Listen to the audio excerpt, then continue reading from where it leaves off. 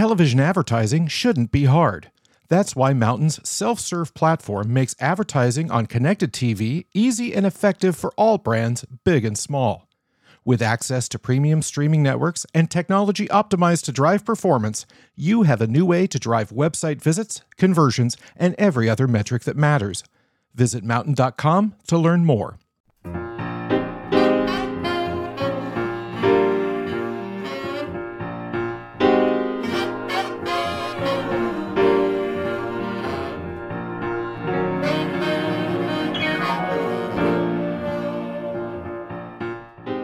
Welcome to Great Minds, and our guest today is Chris Grasso. Chris is the CEO of Intersection, and they are leading the way forward in what I think is the most interesting genre of the media, just in terms of looking at its past state, current state, and future state. And that's the digitally, experientially driven reinvention of out of home. And we're going to talk a lot about Intersection, Chris, and what you're doing there. That's a mouthful, digitally, experientially, to say that all right. But I want to start, Chris, by going back to your early days. And there are certain companies and professions that seem to be really terrific at setting foundations for folks who then go on to achieve great things. And the company I'm talking about here is McKinsey, where you started off way back when as an analyst and then later as a principal. But can we go back to those early days about 25 years ago and get your reflections on McKinsey as an early training ground, if you will? Oh, for sure. So thanks for having me. Really exciting to be on there, and a huge fan of you and Adweek. So really, McKinsey is a terrific place to start one's career. And I had a very interesting ride at McKinsey because I was hired as an internet analyst. Back then, they called it the multimedia analyst. And I was brought in to what they called the multimedia practice, which was the predecessor to the internet practice in the mid to late 90s. And I ended up there because during the interview process, I knew what Amazon.com was back in 1996. And that's how I ended up at McKinsey. And they said, hey, Chris, if you're going to join us as an analyst, why don't you join us as an internet analyst, or what they called multimedia analyst? And it was very controversial at the time at McKinsey that whether or not McKinsey would have enough work in the internet space to employ two business analysts, because there was some concern that this was not going to be a big thing there. But the firm was great. Met a lot of terrific people over the years, had a lot of great mentors over the years, got to work on a lot of great projects over the years. And you see so many different businesses and how they grow and how they evolve. But it also just getting to work with some extraordinary people. That was a great way to spend a few years, and doing it. Working on internet projects, which some projects were massively successful, some were less so. But the most notable one is I ran the first model at McKinsey for Amazon.com to do a valuation. And we did the valuation of Amazon, and we said, hey, the valuation, this was in the late 90s, actually makes sense if you believe Amazon is going to be 5% of like retail sales in 2015 or 2020. And we're like, yeah, it's possible. And my biggest regret was not buying Amazon stock at the time. Then I wouldn't be doing this. I'd just be living off the stock. But anyway, it was a great experience. And talk about what the internet and what the digital landscape looked like in 1997. A little bit different than it is today. Yes and no. One of the first projects I did is we went through the top 100 websites.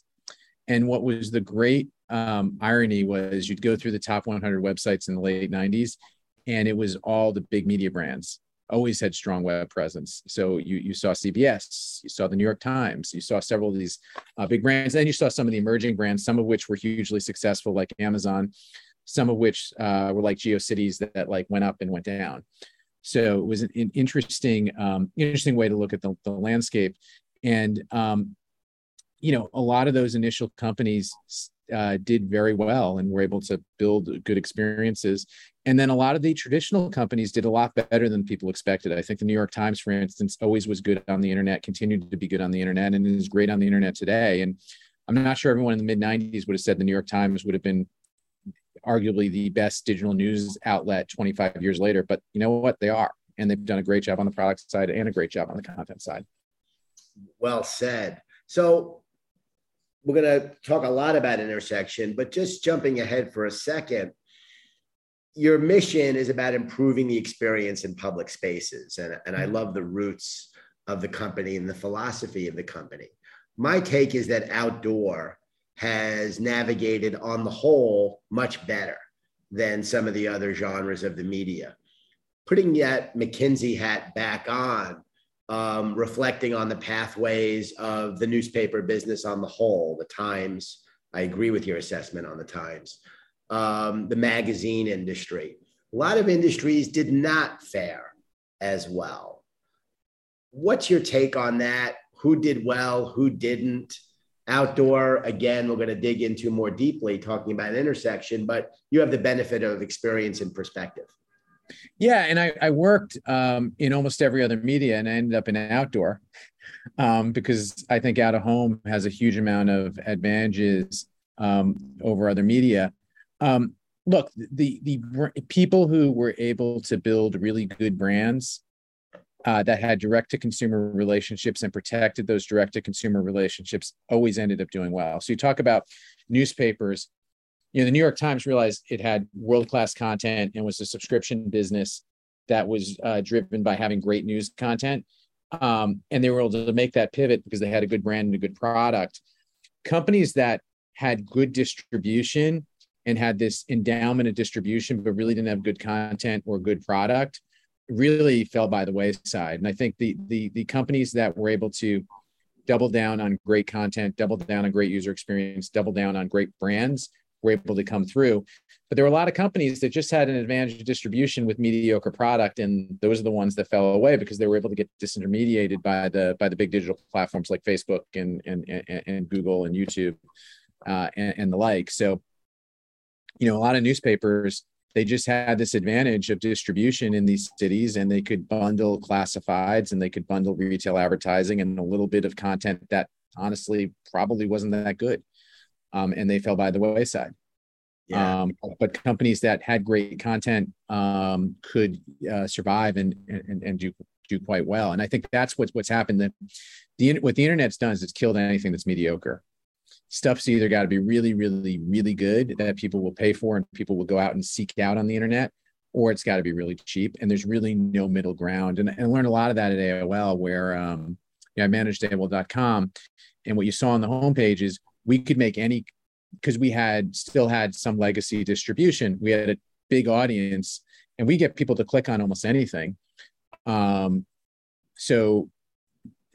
people would come to us directly. So AOL actually had a pretty long run even after the dial-up business. So people would go to AOL.com to check their email, and you'd be able to drive, traffic by having content that refreshed constantly.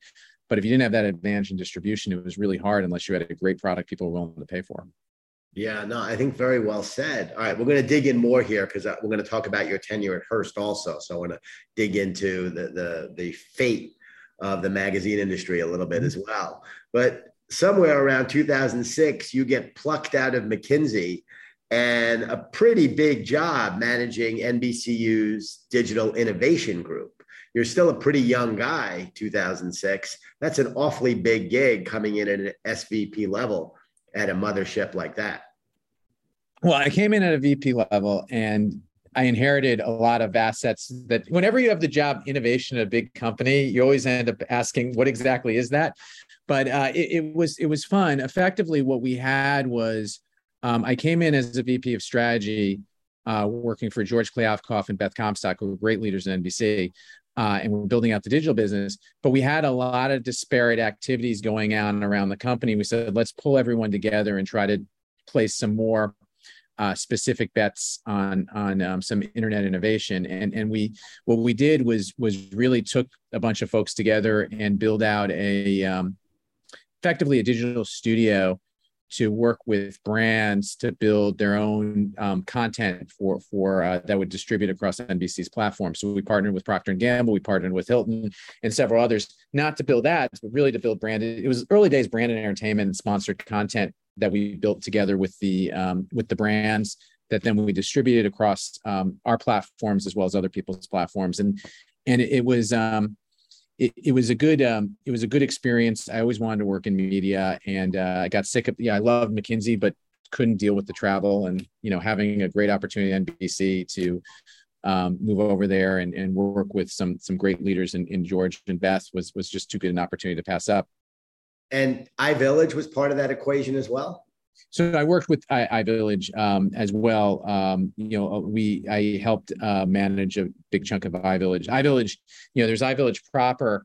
Then iVillage had these great little websites that were part of iVillage, which I managed, some of which are still around today. Great businesses like astrology.com, which did astrology, Garden Web, which had gardening and home improvement. But these highly targeted vertical websites that had really strong, tight audiences were great little businesses. At the NBC, and NBC was part of GE level, was, pretty small for them, but it was they were great little businesses, all of them.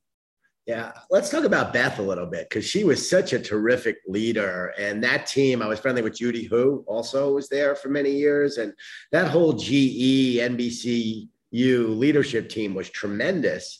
I guess one of the great tragedies in American business is GE's fate, over the 15 years that followed. But Beth was a tremendous leader. Well, tremendous leader, really innovative, great person, great mentor. And I'll tell you, you think about one of the biggest bets was Hulu. And again, that was another one. You talk about non-intuitive things, but NBC and Fox came together, and George and some of the other folks really drove that. But that joint venture, no one thought that joint venture was going to be successful in 2006, other than the people involved directly in it. But looking back, they had great content. You had Saturday Night Live and The Simpsons, and you put that together, and you had really good distribution deals. And then they hired a really great team to put that together, and you end up with Hulu, which again, traditional companies can do well on the internet if they structure it properly and they use their assets well. And, I think Hulu was a great bet that Beth and George and Jeff Zucker, as well as Peter Chernin and the folks at Fox did. That bet played out really well. I mean, I think that business has done tremendously well. Yeah, I think she was always classy. She spoke when we began in 2004. We had Beth on stage a few times, and always you knew in the presence of somebody who was just super accomplished and had a real humanity about her.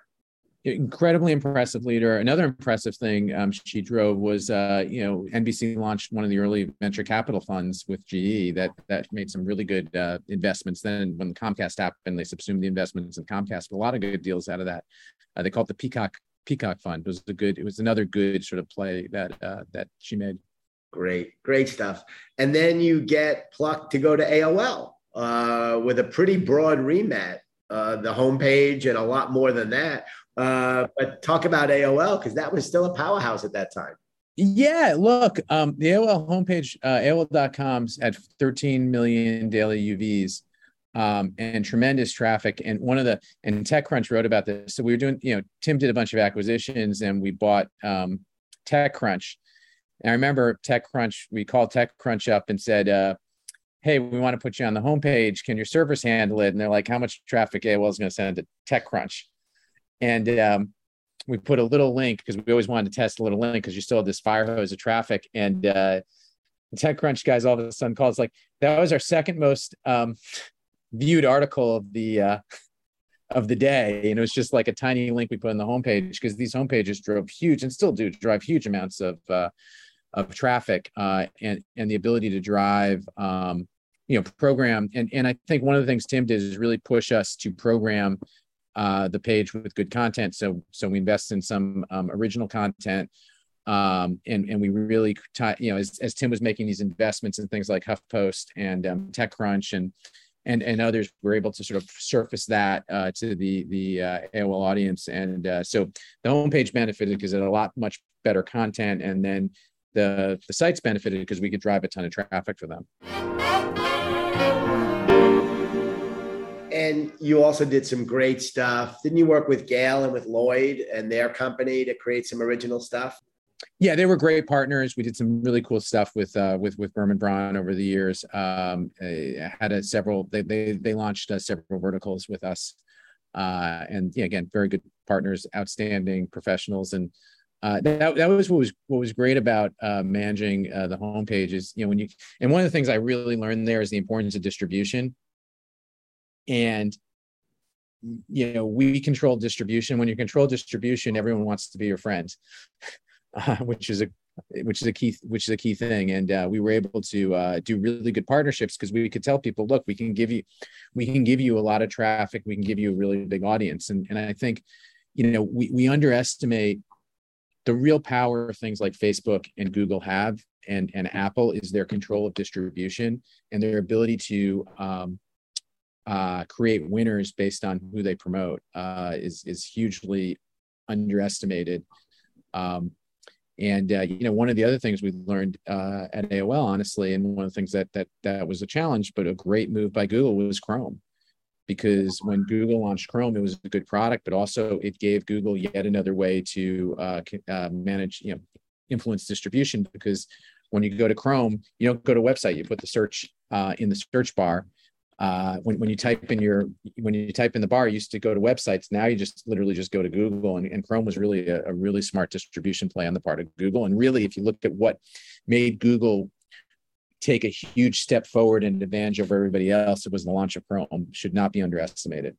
So you just opened up a good door to go through and dig a little deeper. And it's a little bit of a digression for us, but Google, Meta, Apple, tremendous control over what we see, what we read, what we watch.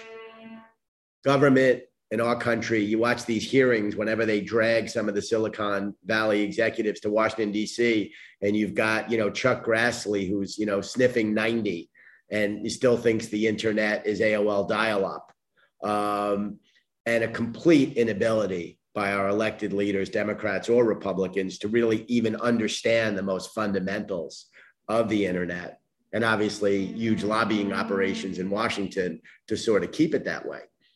Have we blown it and given too few companies too much power? I don't know. That's out of my my wheelhouse to give you an answer on that. I'll tell you one thing though. The reason I went into out of home was I think it's a place where you can still control your own, manage your own destiny around distribution. And I think the power of Intersection, and what attracted me to Intersection, was the fact that we have distribution resources in most of the major cities in the United States. So we have the ability to get a message out, or we have the ability to get content out to almost everyone in a New York City or Chicago or Philadelphia. And I do think, when you talk about why out of home has a lot of strength, the power of out of home is the power of distribution in these cities in a way that most other media, unless you have direct to consumer relationships on an app or subscriptions, no longer have. The fact that we control our own distribution is a huge, huge advantage that the at-home industry has. Right, which goes back to something you said earlier about the importance of who controls distribution. Let's talk a little bit about your tenure at Hearst and building their VOD business. 2 years, give or take, company, my take, that's really struggled with the evolution of the economy and the digital economy in particular, but you did have some pretty good successes there. Well, look, I think Hearst actually has done a tremendous job transforming itself, leaving aside the work I did, but rather if you look at Hearst as a portfolio and the investments they made in B2B media and things like Fitch ratings and all outside of what I did, but the ESPN investment, the A&E investment, the Fitch ratings, all the B2B media, the healthcare information services, all the stuff you don't think of Hearst has boomed over the years. And they've done a good job with the TV stations too. What I was doing was building VOD off the magazine brands, and I think we were just a bit too early. We were building a streaming service for online fitness using the Cosmo brand, which was a good product, but probably a few years too early. If we had a online fitness service in 2020, that would have done quite well. But timing is a lot. Sure. Yeah, I think I have a bias because I'm a big fan of Joanna Coles. And when Troy got rid of her, I thought that was an awful move. And I think that colors my judgment to some degree. And I did not think Troy's tenure would be successful there. And I'm wrong a lot, but I was right about that one. Yeah, I didn't really overlap with when Troy took over, so I can't really comment on that. But Joanna, I agree with you. Joanna's a tremendous leader. Yeah, And no, very, great. very technology forward. Yeah, great force of nature. All right, so let's talk about Intersection. And you've risen up the ladder there, but I guess any conversation with Intersection has to begin with a young man who you served as chief of staff to, and that's Dan Doctoroff. Yeah, Dan's a tremendous leader, both in business and in government, and someone I think a lot of us have admired over the years. I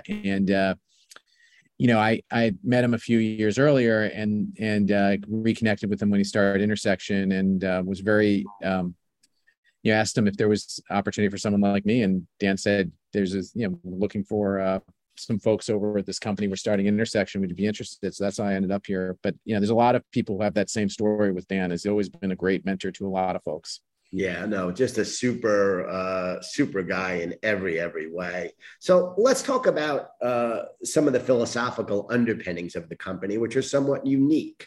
Not every company in your space, uses verbiage like everyone has a seat at the table here. A real commitment to ensure that all voices are heard. That seems to be really baked into the philosophy of Intersection, along with all the technology, data, analytics, all that. But talk about that sort of philosophical, I'll call it human part of Intersection. Right. So at heart, we are a business about cities. So we need to reflect the cities that we operate in, which are often some of the most diverse cities in the world. And I think we want to be very inclusive to represent that. I think as we build the business, we're focused on three big pillars. The first is bringing consumer amenities, whether it be Link NYC or bus shelters or other great amenities to cities that we want to make cities better. It's a core part of our mission. And while we are a for-profit company, we also want to do good in the world. And I think that's what binds a lot of us together. And a lot of that comes back to bringing great amenities to city centers. The second area is really focused on content and programming. We are very committed to having great content on our screens, great programming on our screens, great programming in public space. And it may not be on digital screens. Before the pandemic, for instance, we had gave away free ice cream in the Chicago Transit Authority. That's programming in public space. And that's really the second pillar for us. And I think more than the other out-of-home companies, we're very focused on content. We have a lot of people who came out of the content world, who worked in publishing, who see this as a new medium to be able to publish content. And we probably were the first out-of-home company to hire an editor to actually create content for our screens. And then the third area is data-driven advertising. We make our money through ad sales, and it's really about putting data on our being able to apply data to our screens, whether they be the digital screens or the static screens, understand who's seeing your ads and what they do afterwards. And experience-driven out of home. Talk about that a little bit more. I assume that ties into, what you do to try to make all your cities better places. But I'd love to get your perspective on that, Chris. Yeah, we're focused on consumer experience. We have a UX team. We really want to think about making the public spaces better. So this isn't about throwing an ad on a billboard. This is much more about how do you engage consumers in the public space? How do you bring them amenities and services to the public space? That could be content, that could be charge your phone, that could be a simple bus shelter, right? A bus shelter is hugely valuable to these cities. And, I think that amenity allows us to build goodwill with the consumer. It drives a more engaged consumer and engaged audience. That is better for the advertiser as well. And advertisers can now get behind something that really supports the city. So it becomes a pretty virtuous cycle where we can use the amenity to acquire the audience, have this content and programming and experience, have a more engaged audience. You sell advertising, data-driven advertising. You do all that well, we can win new contracts and build out the business. And that creates a lot of value for our shareholders. It creates a lot of value for the cities. It creates a lot of value for the citizens. And we really want to, have a double impact, both make the city better and make money. And my take outside looking in is Intersection's really grown tremendously. You've been there now, give or take 6-7 years. Talk about that growth trajectory and where the company was when you started and where you are today. Yeah, look, we've had a lot of good growth. We pre-pandemic were growing at a really good clip. The pandemic happened, so obviously that was we had to recover from that, but we're getting back to where we were pre-pandemic, and the growth's been probably in two areas. One is obviously revenue, but secondly is our growth in markets. So we've added Atlanta to our deal with MARTA, Austin, Texas, Portland, Oregon, American Airlines to our air business. The Path in New York City. We just added some assets in Boston in the MBTA Street Furniture. We're deploying a digital network there. So I think we've expanded to a much more geographically diverse business.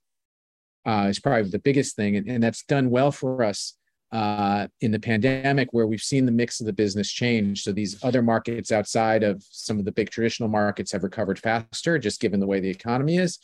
And then if you look at our product portfolio, street furniture, which are things like bus shelters and Link and things on the street, are growing at a tremendous rate. And that's offset some of the, the ads on the Chicago or Philadelphia subways take a bit longer to come back, given the trends in consumer behavior. So we're a much more diverse business now than we were, say, a few years ago, and a much more digital business as well. We much larger proportion of our revenue is digital, and even the revenue that's not digital is digitally measured, in the sense that we're able to understand who's seeing the ads and what they do afterwards, regardless of whether it's a digital screen or a static screen. And looking ahead to the rest of 22, 23, 24, further growth, just more markets. What are we looking at in terms of the next couple of years? Yeah, so we're definitely looking at, we're always looking for new opportunities and new markets, both from products and new contracts that come up for bid. We bid these contracts with cities or transit authorities when opportunities come up, private districts like Hudson Yards, and we're looking for more opportunities to work with real estate developers to put a digital signage and wayfinding network in, like we have at Hudson Yards. That's an interesting growth area for us.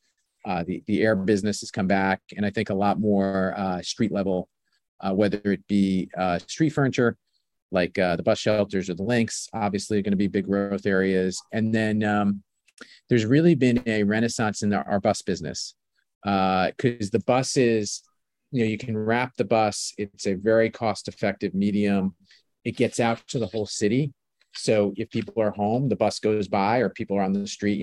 If you're in New York City, then the residential neighborhoods, the foot traffic's actually higher than it was before the pandemic. So being able to get your ads out to the city, and it's a very cost-effective media. And now we have a partnership with a company called Street Metrics. We can measure that media as well and give you a pretty good measurement on the types of people who see it and where the ads are. So we've seen a big renaissance in our bus business, which has been great. So it's interesting, because some of the most sophisticated, the boom has actually come at both ends. It's the classic bus business is doing extraordinarily well because it's really cost effective and we can measure it effectively. And then all the digital stuff at street level is booming because you can do all the fancy digital stuff. So it's those two ends of the business are what's really driving us right now.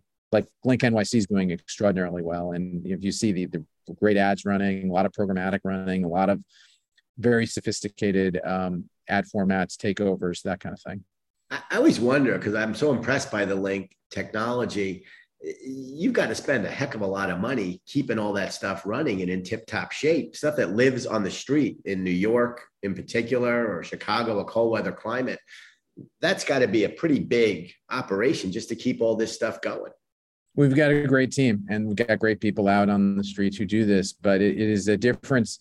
You learn. I spent all my career in digital media, and then you get to this, and you've got to do all the same stuff you have to do in digital, and then you have to worry about, putting stuff in the street and cleaning snow and trenching electricity and pulling conduit and LTE. There's a lot of complexity in running these businesses, to your point. But hard is good. I mean, that's one of our strategic advantages. There's only 3 or 4 companies in the United States that can run these types of street furniture or transit authority type programs. It requires, you need to understand the media business really well and the ad sales world. You need to understand technology and digital technology really well. But then you have this whole physical presence, how to manage assets in physical space, to your point. That's not easy. And, there's only a handful of companies that can do it well. And we are one of them. And talking to you now, you seem as excited as I've seen anybody about their company and their business. Seems like things are going well and you expect them to continue to go well. Yeah, we're very bullish. Look, we had the pandemic was extremely challenging. Look, the pandemic was challenging for the country. The pandemic was challenging for everyone. The human toll was unbelievable. A lot of people had, harder times than us. But we faced a pretty deep challenge, because what I always told all my friends in media is I never worried about audience, because as long as there are people in Penn Station, we had audience. Like, the great thing about our business was I never worried about a rating. I never worried about traffic. We always had the audience. The pandemic took the audience away and then redistributed the audience. So you had to adjust to an audience issue at the same time you had to adjust to an advertiser issue, because many of our best advertising categories, like Broadway theaters, also were shut down as well. So, we didn't have it as bad as, say, cruise lines, but, out of home, particularly our out of home, the pandemic was a very challenging time for us from a business perspective. And once you've gotten through that, obviously we're pretty optimistic, because we're optimistic about cities and we're optimistic about out of home, and we're happy to be out of, the world getting back to normal. Yeah, no, I think we all are. And just to wrap, Chris, you're also the leader of a company. You've got a lot of people under your employ. Talk about sort of how you're handling return to the office, the challenges of running a company in sort of a quasi post-pandemic era. Sure. We're a hybrid. We decided that, we felt strongly about two things. One thing we felt strongly of, the world of everyone showing up 5 days a week, just that world not happening for most places. But on the flip side, we felt very strongly that people need to be in the office at least, sometimes 2-3 days a week. And we felt strongly about that for several reasons. One is all of our warehouse employees, they were all in the office. They were all at work like the whole way through, because we had to keep this, we had responsibilities. We had to keep our digital signage systems going. There were emergency messaging, vaccine campaigns, a lot of that, the trains were still running. Like we had all of our warehouse people did a tremendous job working. So, 30% of our staff always was in these. So one is you already got a lot of people already working every day in person. But the second thing is we work in public space. It's really important that our people are in market, that they're in the streets, they see the product in action, that they're in the office. It doesn't have to be every day, but it has to be sometimes. And we felt strongly about that. We also felt strongly from a cultural perspective, having people together a couple of days a week was important. And largely, most of our people agree. Like, if you work at an intersection, you like cities. Right. You like being in cities, you like going to bars, you like going to museums, you like wandering around downtown, you like taking the train. I mean, that's who we are as a company. It's not like folks who, want to stay in the suburbs and never come into the city. Right. Is probably not going to be happy at a business like ours. Our people like cities, because that's what we do. Fantastic. Well, it's a great, great story. It's a great growth story. I'm glad we got to talk about people like Beth and Dan. Great people. Tremendous mentors. I'm very, very lucky to have them both as mentors. Yeah. And I thanks to Juliana for suggesting this. I think this was absolutely terrific. Enjoyed it, and a pleasure having you on the show. Matt, thank you so much. Really appreciate it. Enjoyed it as well. And thank you so much.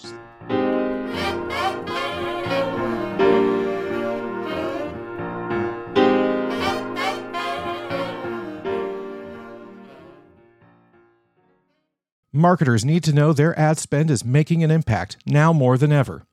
With Mountain's self-serve marketing software, Performance TV, you can track how your connected TV budget is performing down to the last decimal. It automatically optimizes campaigns thousands of times using real-time data to ensure every ad is served with your goal in mind. Visit mountain.com to learn more.